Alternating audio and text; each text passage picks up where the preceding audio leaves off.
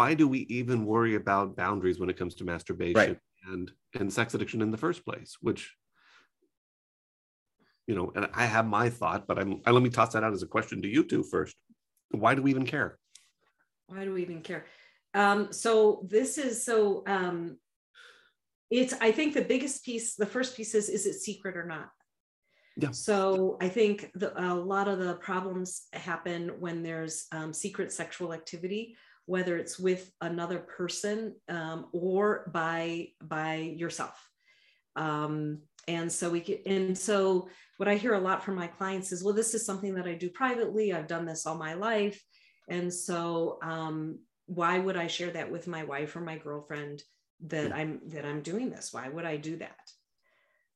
And the answer is because she doesn't know it's happening. And does it then lead to less sexual intimacy with a partner if there is, I don't know, guys, does it have to be chronic masturbation? Can it be any kind of masturbation that then interferes with sexual intimacy with a partner?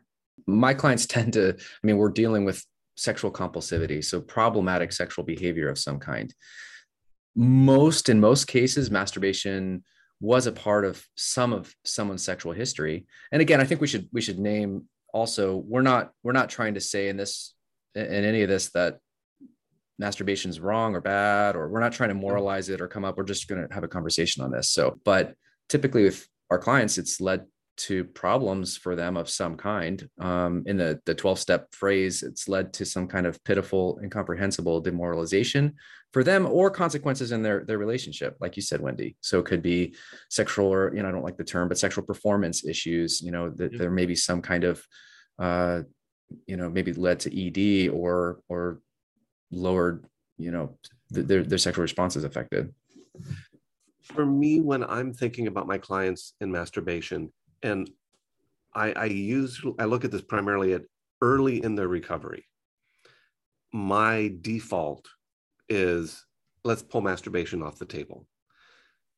And I do that because when I'm thinking about, well, twofold.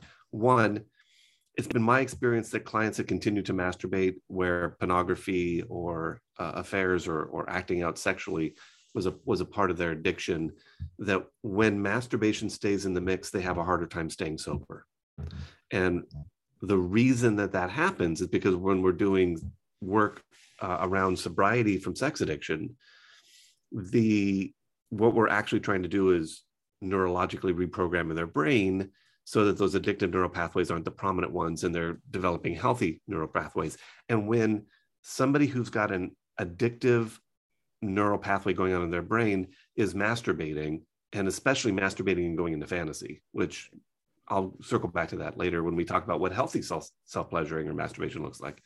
But when they're masturbating and going into fantasy, they're stimulating those addiction neural pathways, which is getting in the way of and hampering the neurological healing of their brain, which is reinforcing the addictive patterns, which is getting in the way of the sobriety and the recovery, which is the reason that they're coming to see me in the first place.